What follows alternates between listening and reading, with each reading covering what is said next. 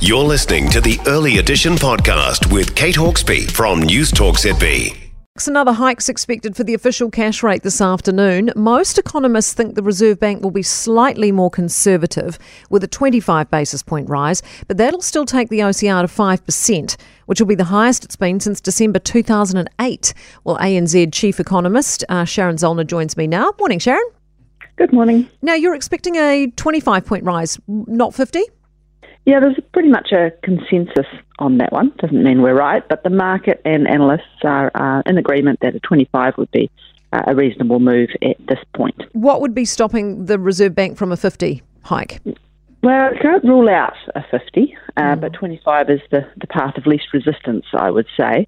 But I think the reason they probably don't need to go 50 is that the signs are emerging that they are getting traction, probably not as quickly as they would like, but we had the quarterly survey business opinion this week, which reinforced the messages from our own business survey, and that is that the pricing and wage pressures are starting to ease, that demand is starting to slow. So the challenge for the Reserve Bank is to know when they've done enough, given what they do only affects the economy with quite a significant lag. So there is a bit of guesswork involved. So a 25-point hike, slowing it down, seems reasonable. Right, because the minimum wage was increased just days ago and now living wage is going up. Yeah, what does that mean for further inflation?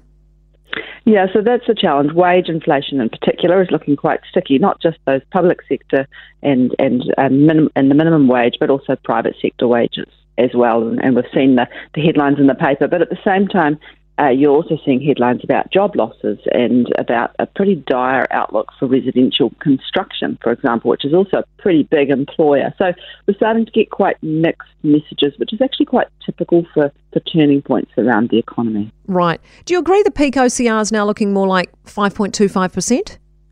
That's our forecast. It's interesting, actually. The risks in the near term and the medium term, there's always risks, but the downside risk would be if the banking problems in the US were to blow up again. Things have been nice and quiet on that front, but you just can't be sure that that's all over. Yeah. But on the other hand, you can imagine a scenario where inflation stalls on its way down and doesn't just carry on in a neat line back to target. This week we had OPEC reduce their oil production, for example, which saw the oil price jump $8.